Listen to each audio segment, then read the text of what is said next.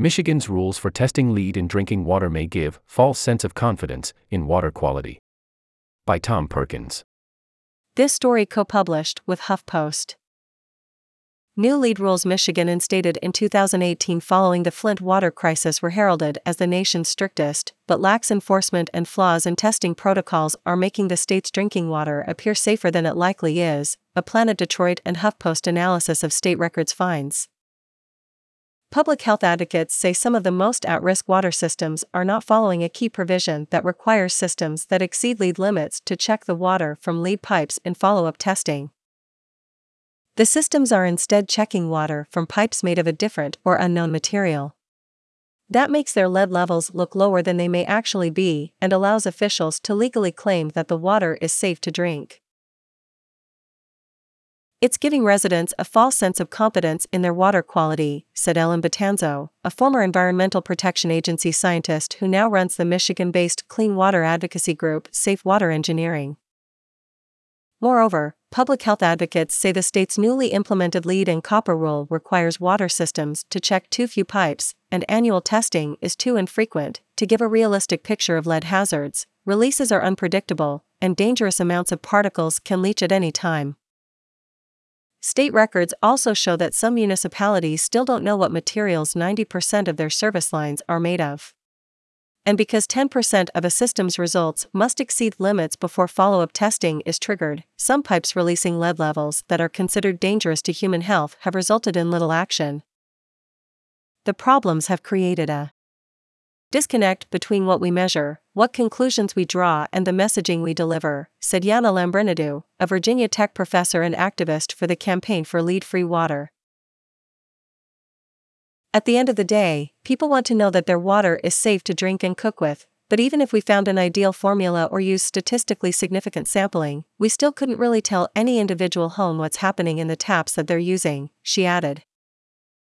The new rules also increased testing from every 3 years to annually, required more robust follow-up testing when a water system exceeds limits, and in 2025 will lower the action level from 15 parts per billion, ppb, to 12 ppb. Michigan's Department of Environment, Great Lakes and Energy is responsible for enforcing the rules. Its spokesperson, Hugh McDermott, confirmed that some systems with lead levels that exceeded the state's threshold for action were not specifically checking water from lead lines during follow-up testing, but he said they were given a pass because many systems were built so long ago that there's no record of which pipes are made of lead anyway. EPA's guidance on the federal lead and copper rule, however, says that systems should look for more lead pipes in such scenarios, and states must follow the agency's rules when they don't have their own.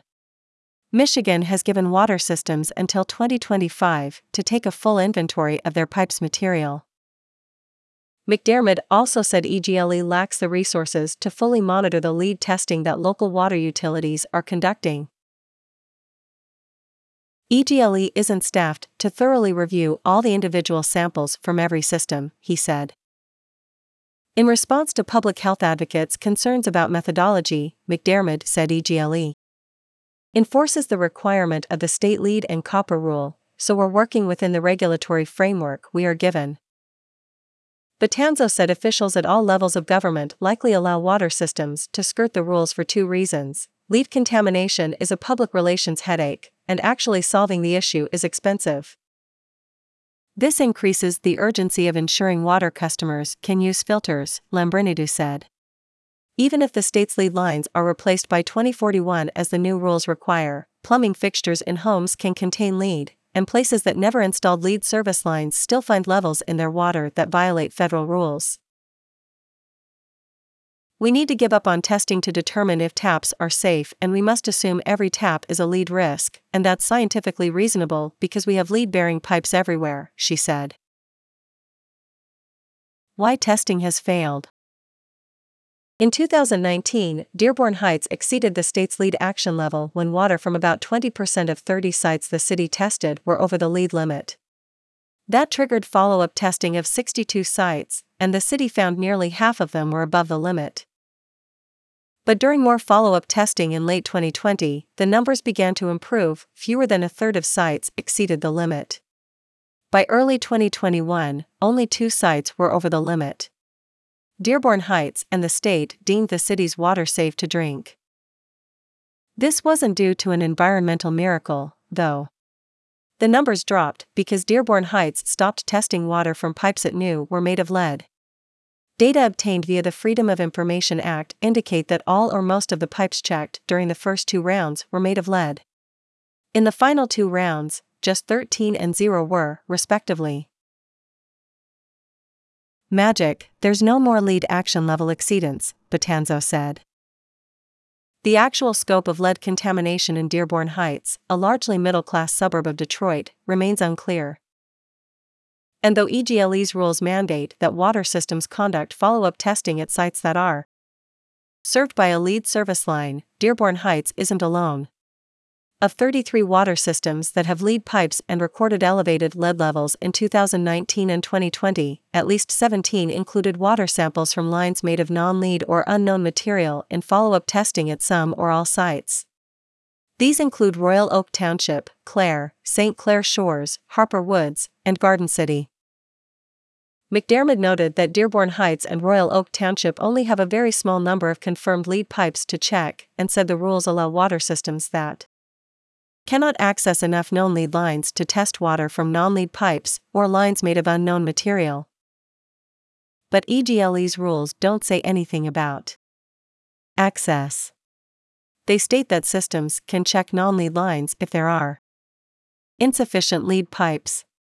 Dearborn Heights and Royal Oak Township's water quality reports show that they have about 2,700 service lines, respectively, made of an unknown material. Royal Oak Township, which only has 9 confirmed lead pipes, just received a county grant and forgivable loan from EGLE worth $3.4 million to fund about 600 lead line replacements over the next 2 years. Meanwhile, Dearborn Heights' preliminary inventory of its water system indicates a high probability of more lead pipes. Batanzo charged that the problem isn't insufficient lead lines. The state simply isn't requiring water systems to look for them, even though those in question have exceeded lead limits and are among the most at risk. It's also possible that in some cases water systems are only checking the first liter of water instead of the first and fifth liters, as EGLE rules mandate, which is a change implemented to catch water that had been sitting in service lines farther away from the tap. Testing only the first liter would also reduce the likelihood of finding lead. It looks like EGLE is letting water systems do whatever they want if they haven't confirmed a lead service line, Batanzo said. Dearborn Heights water officials didn't return calls from Planet Detroit. Russian roulette.